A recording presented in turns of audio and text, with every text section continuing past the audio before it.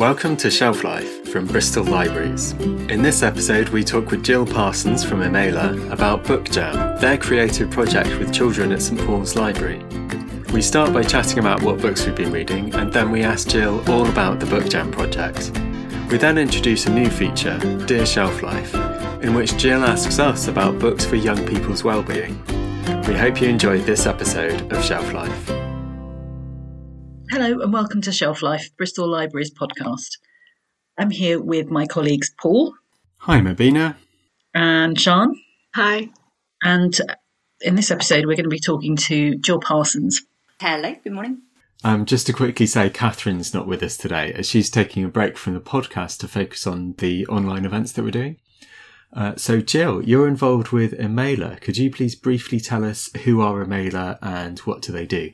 Okay, so Imela are based in inner city Bristol, and they work with families, children and young people using a combination of nature and the creative arts. So they do a lot of supportive work, and they take people out on camps, and they do residential trips and cultural and outdoor activities with them. Cool. So we'll be talking about that and specifically about the work that you did in St Paul's Library over the summer of 2020. So before we get started with talking with Jill about the project, let's kind of warm up by talking about what we've been reading, if anything. So, yeah, has anybody been reading anything that you want to talk about? Can I go first? I've really been enjoying the book that I've been reading. Yay! Yeah, it's called Mexican Gothic, and it's by the author Silvia Moreno Garcia. It is a haunted house novel which is set in Mexico. I haven't really read much like this before, but I'd been seeing it being recommended on Goodreads and on Instagram. Finding it really enjoyable. I'm finding it a bit confusing because it goes really extensively into the family history of this haunted house. But I'm about halfway through and I'm really enjoying it, and I definitely recommend it if you get the chance. Sounds good, yeah. Yeah, I think that might be finding its way onto my list. Yeah, definitely. I have, in no surprise to anybody, started a couple of things that I have not finished through no fault of the book or the author at all. I just, for some reason, haven't got to the end of it. I did do a stellar storytime reading of Aliens Love Underpants, who we will be thrilled to know. Brilliant. Yeah, it was one of my best performances ever. What can I say?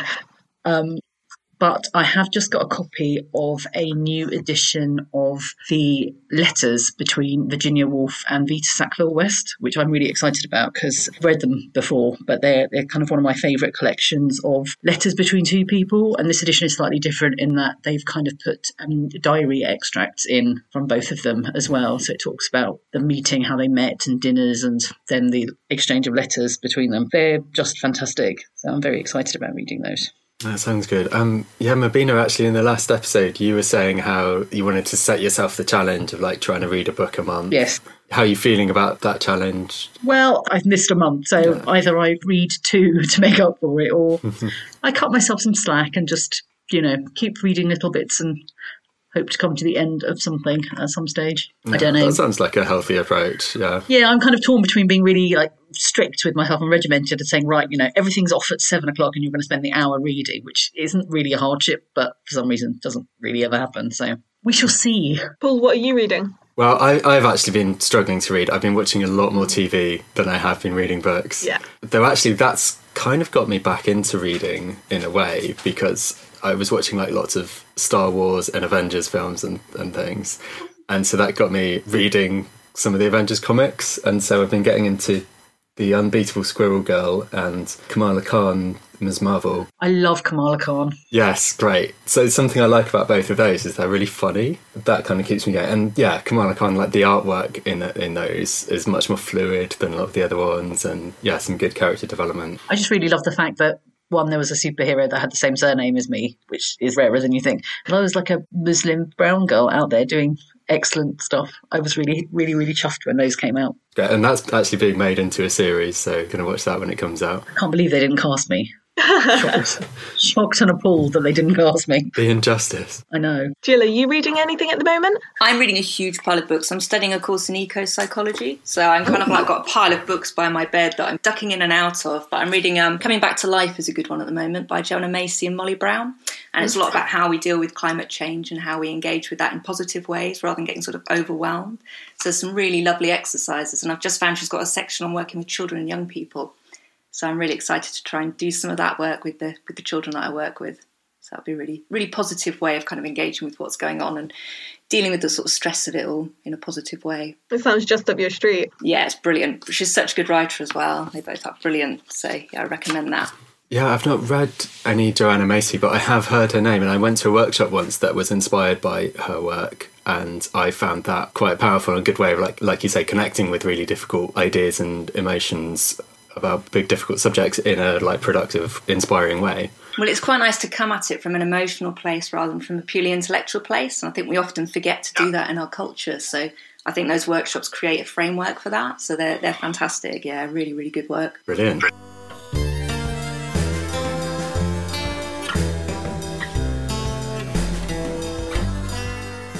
Okay, well, shall we get to the main interview of, if Jill, if you're up for telling us more about your projects. Yeah, fantastic. So Imelda invited me to come and lead a project called Book Jam with children from sort of 7 to 11 years old. But initially it was funded by the Libraries Innovation Fund, so we were going to be working at St Paul's Library. And then, of course, COVID hit. So we had to rethink, and we decided to still use that area. I had to kind of rethink of more creative ways and more outdoor ways of working with the children. Because they were more vulnerable kids, I did want to start the project. So we did start in August, because I felt that obviously they weren't in school, so they weren't getting that time and that support. So yeah, I had to think of ways to kind of start children reading and engaging with literacy outdoors and in sort of the outside spaces around St Paul's, which was a good challenge. Yeah, interesting time to try and do that. So yeah, can you tell us a bit more? What did you do in the project? So I decided to start with ways of getting kids running around and reading at the same time. So I started with a trail, and I knew that a lot of kids were struggling a lot with lockdown, so we decided to do time capsules. So I started with a trail where they found out clues about other children who'd written diaries in some exceptional circumstances. So people like Anne Frank, and we also looked at Diary of a Wimpy Kid, but quite a few war diaries, the Diary of Flossie Albright, My Secret War Diary, things like that. So we kind of found clues out about these different diarists, children diarists, and then they made their own little time capsules back at the Learning Centre. And we looked at things like shadow puppetry. So again, we went to St Agnes Park, which is nice and nearby, and we read an Aboriginal story called The Rainbow Serpent. We talked a bit about songlines and about how different landmarks have different meanings to Aboriginal people. So we went around the whole park and we created our own stories and our own songlines around the park. And then we built shadow puppet theatres and created stories. And again, that was an idea they could take those home, and then they'd have a way of storytelling and creating their own ideas at home if we had another lockdown, which of course we have. And then we started to play around with the idea of Imelda TV. So we started making little short film clips and telling murder mysteries and finding evidence and clues, again, sort of getting them running around and having to find clues and bits of paper. They had to read things and put it all together. And so we got to do some acting and some dancing and some storytelling again, but filming it and using their own creativity to create stories. Sounds wonderful. It sounds really, really wholesome and nice. Yeah. It was nice bouncing off them and seeing where their curiosity led them, I think. Yeah, I find it interesting, like the way you talk about it. You say, like, we created this, we made these stories. Like, it sounds really collaborative. Yeah, I mean, I think if I'd come in with a plan, it would have been quite dull, but I think that bouncing off what they were curious about and where their energy went. So, I'd realised quite early on there were quite a few big characters and big performers in the group. So that hence the Imelda TV. It's like, well, maybe we can play with that. Maybe that's okay. So great. Create a script. What do you want to act? What do you want to be? And it doesn't take a lot to create. We created a sort of news bulletin, and it doesn't take very much to kind of create the sense of a little news bulletin, and one of them pretending to be a little newsreader with a little jacket and a few props, and they're away. So it was really good fun, and largely led by play, and then you sort of see where you end up. And of course, the literacy is always weaving itself in throughout the project. So it was a lot of fun. Cool. And I like the idea of them getting to tell those stories, like, say, a time capsule. It's like you're telling the story of your time. And so, yeah, giving young people a platform to tell that story and not just be told that story to them, I guess. Yeah, and it was interesting the things that had stood out for them. A lot of them wanted to talk about having a birthday in lockdown. One of them drew a picture that made me want to cry. It was her and her little friend, and it said little speech bubbles saying, "I want to hug you, but I can't." And this kind of like actually these little things that jump out for children. And the idea as well of giving some meaning to it. It's like, okay, it's tough at the moment, but hey, one day talk to your grandchildren about this, or, you'll be talking to children in the future. So it kind of puts it in context as well. Managed to get some nice bits from the scrap store so they could build these little time capsules, these little boxes. And there was lots of art in there and drawings and lots of little self-portraits with masks that they made that they could put on and off. And they had some quite cute little ideas. But yeah, nice to see how different they were as well. So they love doing anything creative, a lot of the kids. They love making.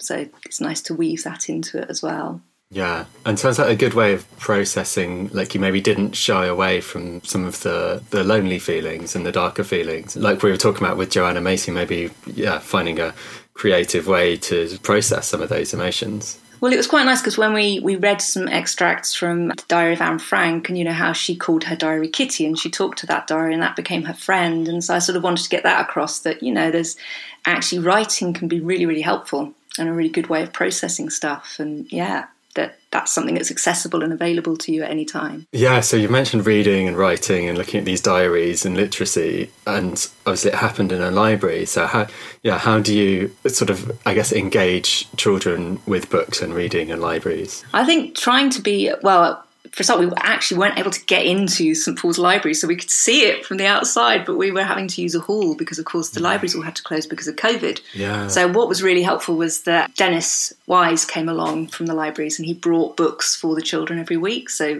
that they were able to sign up and they were able to access them. And when Central Library was open, we were able to help some of the families to get down there and get books, which was great. But I think my main thing was to try and get them inspired first, and then to come back and choose stories. And I think that worked really well. So running with what they were excited by. So, if a child's excited by nature, you can run along that theme. And then if a child's more interested in murder mysteries or adventures, you can sort of follow that theme and then recommend books that they're going to enjoy. But there was a real mix in the group. Some children love reading anyway, and some children are much, much more resistant. And for them, things like comics and graphic novels were a good way in. Actually, they did enjoy that. Right. What sort of ages were you working with? So the youngest, I think probably about 7 is our youngest, up to about 10. Yeah. So something I'm interested in is maybe what did you learn from it? Like what surprised you and what did you learn? So for me, I sort of know this anyway, but it's just a constant reminder to follow the energy of a group and to see what they come up with. So we had a couple of boys with us for a while who were really interested in TikTok, and I thought, that's not that's not something that I particularly would work with. But actually letting them run with that, they then started to produce their own dances, and then I realised these dancers were really creative and that they were telling a story, and there was a lot of facial expression, and there was a lot of storytelling in their movement. And I sort of actually realised we started to film it, and they created their own little film of these dancers. And I realised that for them, that was their way of storytelling. So actually starting with where the child is at and then kind of creatively kind of weaving alongside it to take it into a more positive direction was a really good way.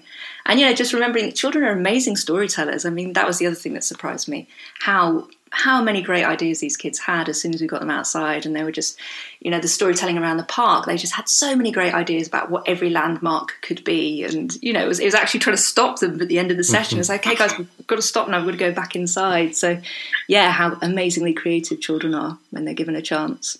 Nice. It reminds me actually of some conversations that me and Mabina have had about sort of community development and our work in libraries and how to, go into communities in a collaborative way and not doing things to them, but doing things with them and being aware of the power dynamic that's going on there and so on. It sounds like find quite interesting ways of doing that and responding to what people are already doing and already into. And yeah, because people know their own medicine, don't they? People know what they want, they know what they're excited by, and if you can start with that, then of course you can bring other things in, but it's the best starting point, isn't it? Absolutely, to start with where people are at.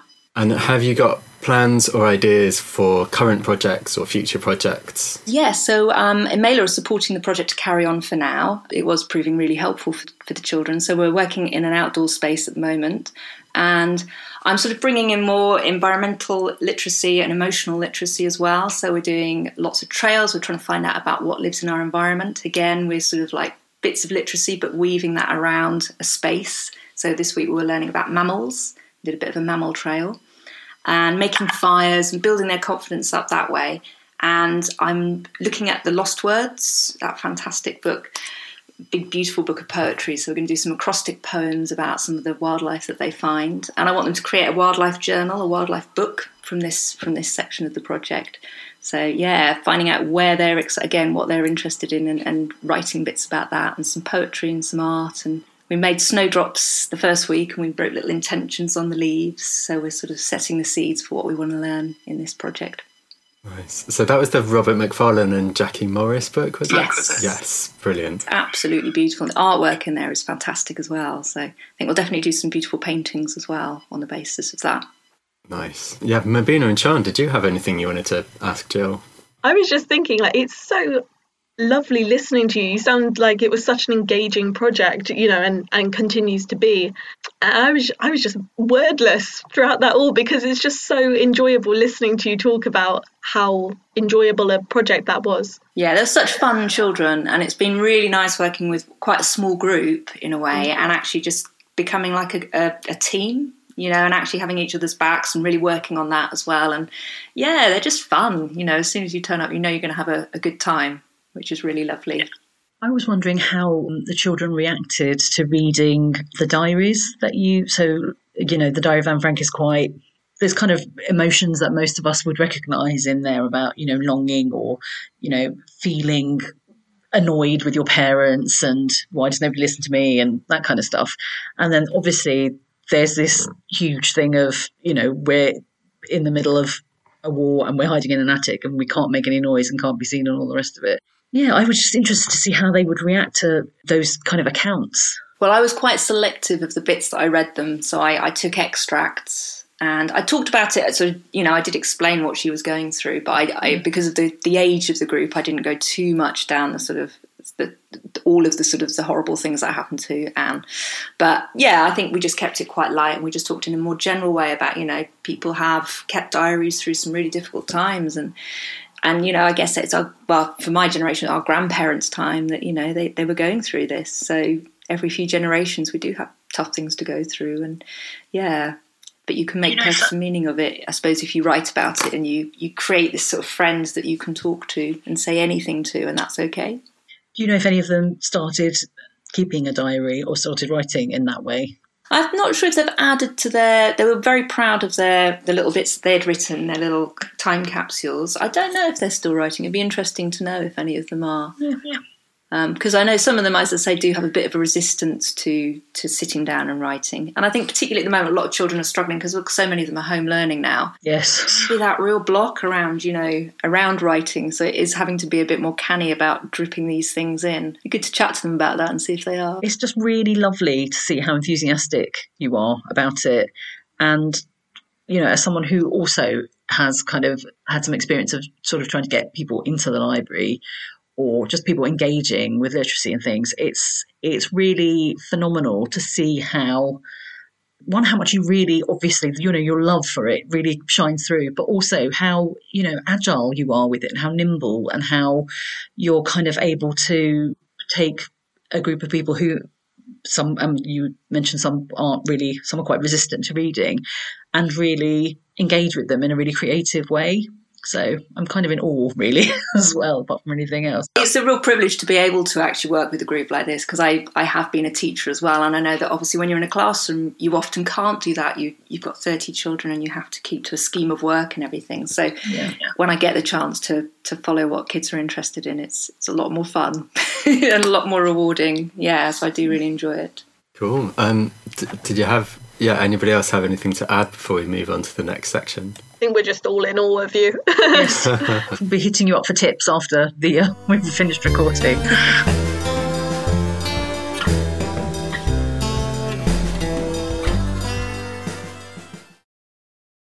We're launching a new feature called Dear Shelf Life, which is in the style of an advice column. We believe in the power of reading for well-being and helping us tackle some of life's problems. We'd like to hear from you, the listener, about how we can help you with just the right book recommendation. We aren't mental health professionals or anything like that. We are passionate and experienced library workers and readers, and between us we can come up with some solid book recommendations for what ails you. So without oversharing or making it too personal, please get in touch with your Dear Shelf Life query, and we may answer it in a future episode with a literary remedy. You can email us at library.ideas@bristol.gov.uk. To start off, we have a question from Jill. Thank you, Jill.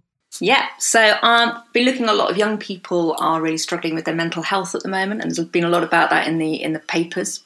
And I was wondering what would be a good book for young people aged sort of 11 to 16 to support that. So whether it's help, practical help, or whether it's emotional help, or whether it's just escapism, what would you recommend to a young person who's struggling with their mental health at the moment? So there's a couple of different ways we can answer this. There is a really great collection of books as part of the Books on Prescription scheme that's run by the Reading Agency called Reading Well, Shelf Help. And there's a very long URL that we can link to in our class blurb, but it's basically available on the reading-well.org.uk site. And it's a huge list of different types of books that can help young people with their mental health. And some of them are quite factual and talk about things like ADHD or dealing with anxiety. And there are some fiction recommendations there as well. So kind of depending on whether you want something that's really practical and, sort of quite informative, or whether you want something that's kind of something that just kind of goes with you and you can process your feelings while reading about somebody else processing their feelings.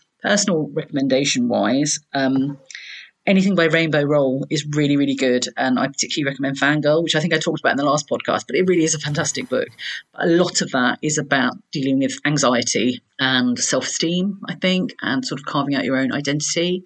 John Green is also really, really good for this kind of thing. And YA literature generally as a whole is fabulous for dealing with, issues in a really non-judgmental way. So I canvassed Twitter very, very quickly for some recommendations as well. And Indigo Donut by Patrice Lawrence was mentioned, and so was Turtles All the Way Down by John Green. Yeah, I've met Patrice Lawrence, actually. She's brilliant. She came and did some talks in libraries to young people, and they got properly engaged with it, and talks about how she deals with different issues, but also likes to tell a good story, and that kind of comes across in her writing. Yeah, it kind of depends on the type of book that you're looking for, but I'm, a very firm believer in literature holding of, any description. I'm saying literature, but, books or graphic novels or poems, in particular poems. I think they're a really underused resource. It's quite emotional as, a way to really tap into sort of moment of emotion, can't it? Yeah, there's a really fabulous anthology called Set Me on Fire, A Poem for Every Feeling, and it's edited by Ella Risbridger, who's fabulous also. And she has a real eye and ear for poetry. I think one of the other great things about poems is they feel inaccessible, but I think once you try one, when you try the right one, I guess, it kind of opens up this whole world that you didn't consider before necessarily. So poetry anthologies are a really, really good way to start. So essential poems to fall in love with, that's a really great one. So any kind of relationship woe you might have, she has a poem for it in this. It's a really lovely way to start the day as well, isn't it? To read a sort of inspiring poem and start on a positive. Yeah. Yeah, there's love poetry is really fabulous because of what it is, I think.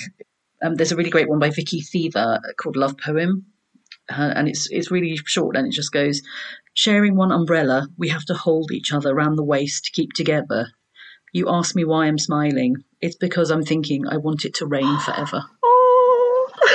Yeah, big poetry fan. Yeah, nice. I've gone all gooey. Sorry. It's probably a bit early in the morning for those. Actually, Sean, did you have any responses to Jill's Dear Shelf Life question?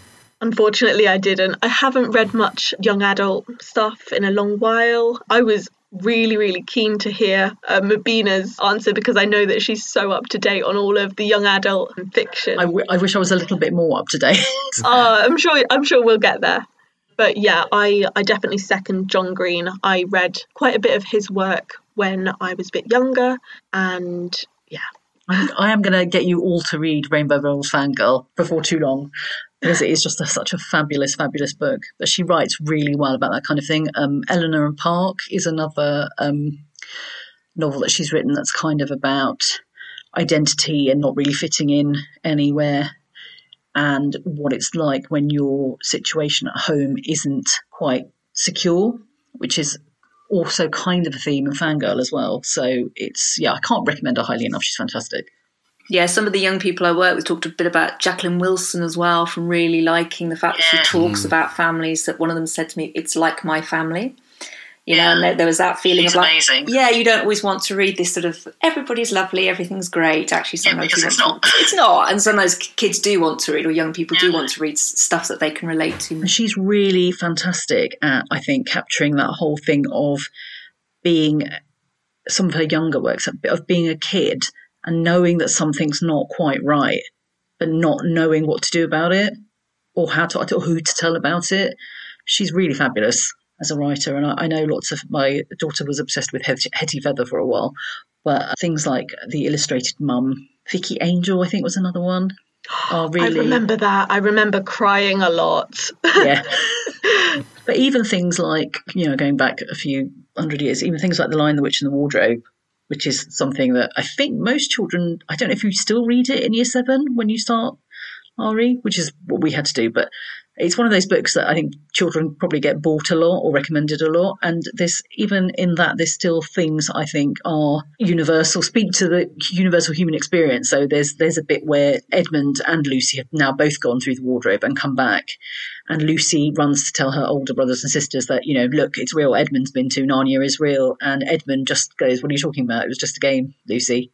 And she's just like, I can still remember, I have brothers, this is possibly why, but you can still just remember her crushing kind of, how could you not back me up? Why you like, yeah, it's amazing. So I loved The Lion, the Witch and the Wardrobe, all of the Narnia books, the C.S. Lewis stuff. Yeah, I absolutely loved that as a kid. Yeah, it kind of makes me think of the Philip Pullman books as well, the Northern Lights. Yeah, I think there's lots in there as well about identity and figuring out who you are and how you kind of fit into the world. And I mean, we're saying young adult fiction, but that's a fairly, I don't think it matters what age you are. That's a fairly universal thing that people struggle with. You know, at any age, you can be wondering, who am I? Where do I fit into the world, or this particular situation, this particular place that I'm in? And literature can be a really big help with that. Or it can be a really good way of avoiding answering the question entirely. I'm kind of happy with either.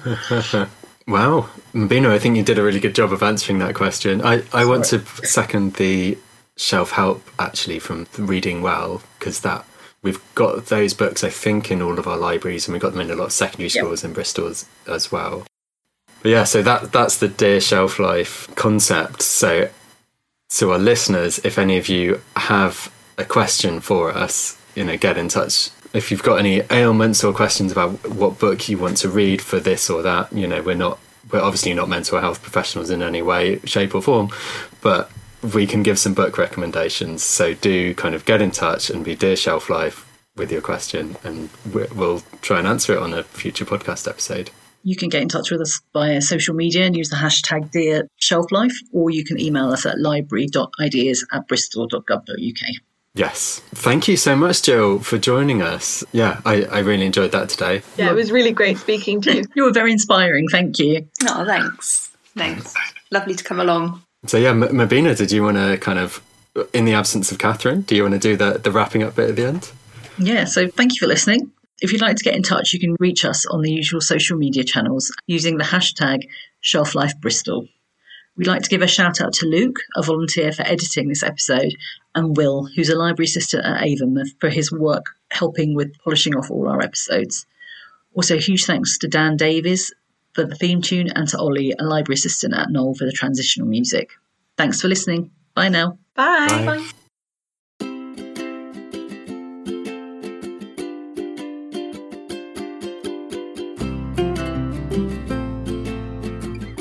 Thank you for joining us for this episode of Shelf Life. Please subscribe, rate and review us wherever you listen. If you want to get in touch, you can email us at library.ideas@bristol.gov.uk. Or find us on Twitter, Facebook and Instagram at Bristol Libraries. We hope to see you again for the next episode of Shelf Life.